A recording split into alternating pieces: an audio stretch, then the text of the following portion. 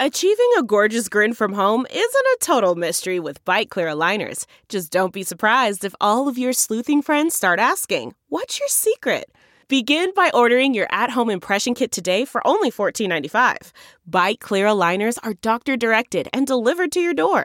Treatment costs thousands less than braces. Plus, they offer flexible financing, accept eligible insurance, and you can pay with your HSA FSA.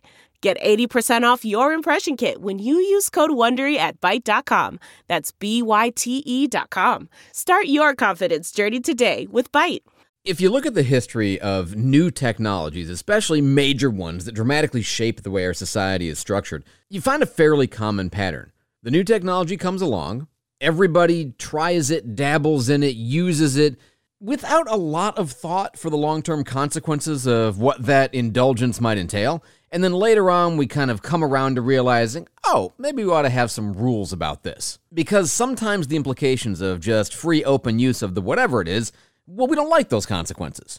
Now, my suspicion is that we are rapidly approaching a tipping point when it comes to our understanding of social media, and it's starting to look like this. Everybody's asking questions about the product itself. They're asking questions about how it is used, how it is shaped, how it is distorting, and on and on. But there's a part of this conversation that we're not all that fully having just yet that I think we will in the near future. And it has to do with the role of children in social media.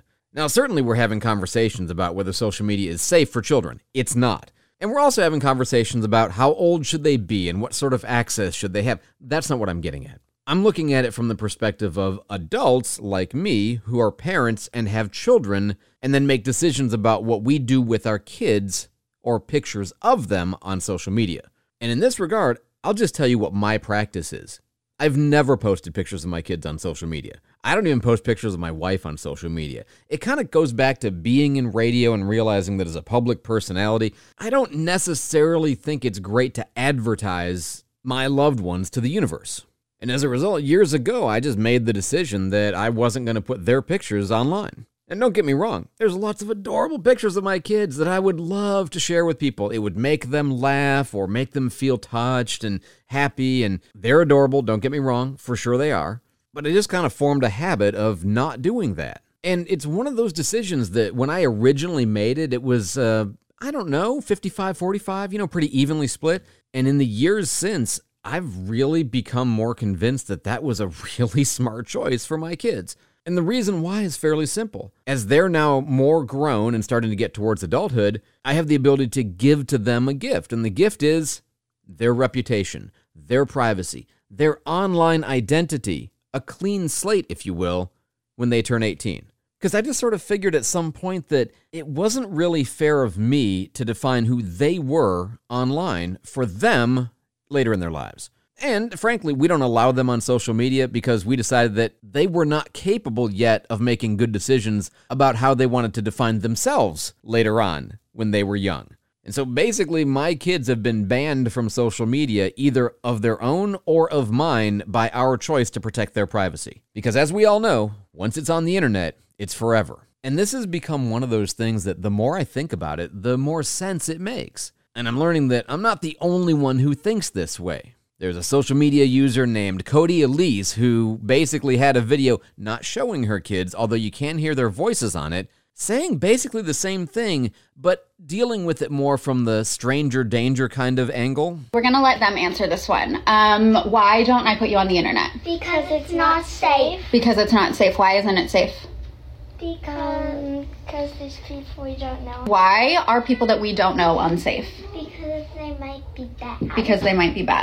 And that's certainly true. We know there are bad actors on the internet, and what are they doing if they happen to see the photos of my children or your children? And not just what are they doing with the photos, but what might they be doing in the future if they ever get a hankering to contact these children? We know children are vulnerable on social media in all kinds of ways, and what if it turned out that the predator, for example, is somebody that I equipped with information that I shared about my own children? And that's kind of the point she was making with her kids. And you guys are your own people, right? Yeah. Right, and so do people deserve privacy if they want it? Yeah. Do even kids deserve privacy? Yeah. Yeah. Are you guys old enough to make decisions that are going to be permanent decisions that could potentially stay on the internet for the rest of your lives? No. No. And how much do I love you? A lot. How much? 1,000 million. So it's kind of adorable, but you get where she's coming from. The kids can't make decisions for themselves about their permanent privacy or not on the internet. That's why it's not a great idea to let them have social media accounts, aside from the danger issues, which are rampant. But similarly, should adults be making those kinds of life-altering decisions for children with their privacy or not on social media on their behalf? Well, look, I mean, as a parent, I'm certain I have rights. If I want to take photos of my kids and if I want to share them with other people, nobody would object to that when it comes to physical photographs, right? And naturally, when social media comes along, it gives us the opportunity to share photos with friends and family, and it's a very natural extension of the physical photos that you might have of your kids. In the old days, you might have photos in your wallet of your kids and show them to people as a way of bragging and being proud about it. And your social media account is sort of an online version of the wallet you might carry around. But it's a very different thing, and that's what I mean about the technology issue is sometimes the technology feels like an old way of doing things, but it's so radically different that we haven't yet adapted our ethical standards around that. And by the way, this gets far more complicated when you're talking about people who use their kids as a kind of persona or marketing tool in their influencers, and they make money off of them. Another user named Soft Scorpio. Popular opinion, but only among mommy TikTokers and bloggers. Someone who grew up on the first phase of the internet and whose mother shared all of their private moments on the internet. I'm here to prove you wrong. 100% exploiting your kids if you're making content with them. 100%, and I'm not sorry about saying that. She says that children are not content, and she even tells a story of her mom using her on social media and later on having essentially people contact her using the information they gained from her mom, and she feeling very violated by that. So my suspicion is that at some point in the future, we're going to start to have regulations regarding children on the internet. I mean, we already have some, but only for the most awful things. I'm talking about relatively mundane stuff, precisely out of the recognition that future adults have rights. The right to protect and guard their identity and their reputation online. And given the challenge of undoing past choices with regards to these things, my suspicion is that we're going to think seriously about granting future adults rights today to protect them against online abuse, just even of the ordinary commercial kind of sort. Think about the name, image, likeness discussion that we've had recently in the NCAA, where video game companies use players' images and don't compensate them for that.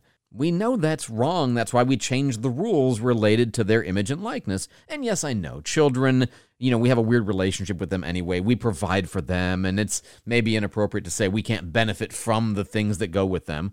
But again, new technology, people have an opportunity to make money or just to be social with other people and give them a blessing in their lives by showing them cute pictures of your kids without thinking a whole lot about the long-term implications of that practice. So, like I say, I kind of stumbled into this decision many years ago, and now I feel really blessed that I have the ability to tell my just-turned 18-year-old, hey, here's your reputation, blank slate, do what you will with it, be smart, don't make dumb choices. But Daddy didn't make any choices for you in this regard. I saved it so you could make them. If you want to go ahead and make dumb choices now, hey, you're an adult, that's your right. But I wanted to protect your ability to make good or bad decisions for yourself when you turned 18. I'm Andrew Tallman. Thanks for listening to The Daily Break, brought to you by Newsweek.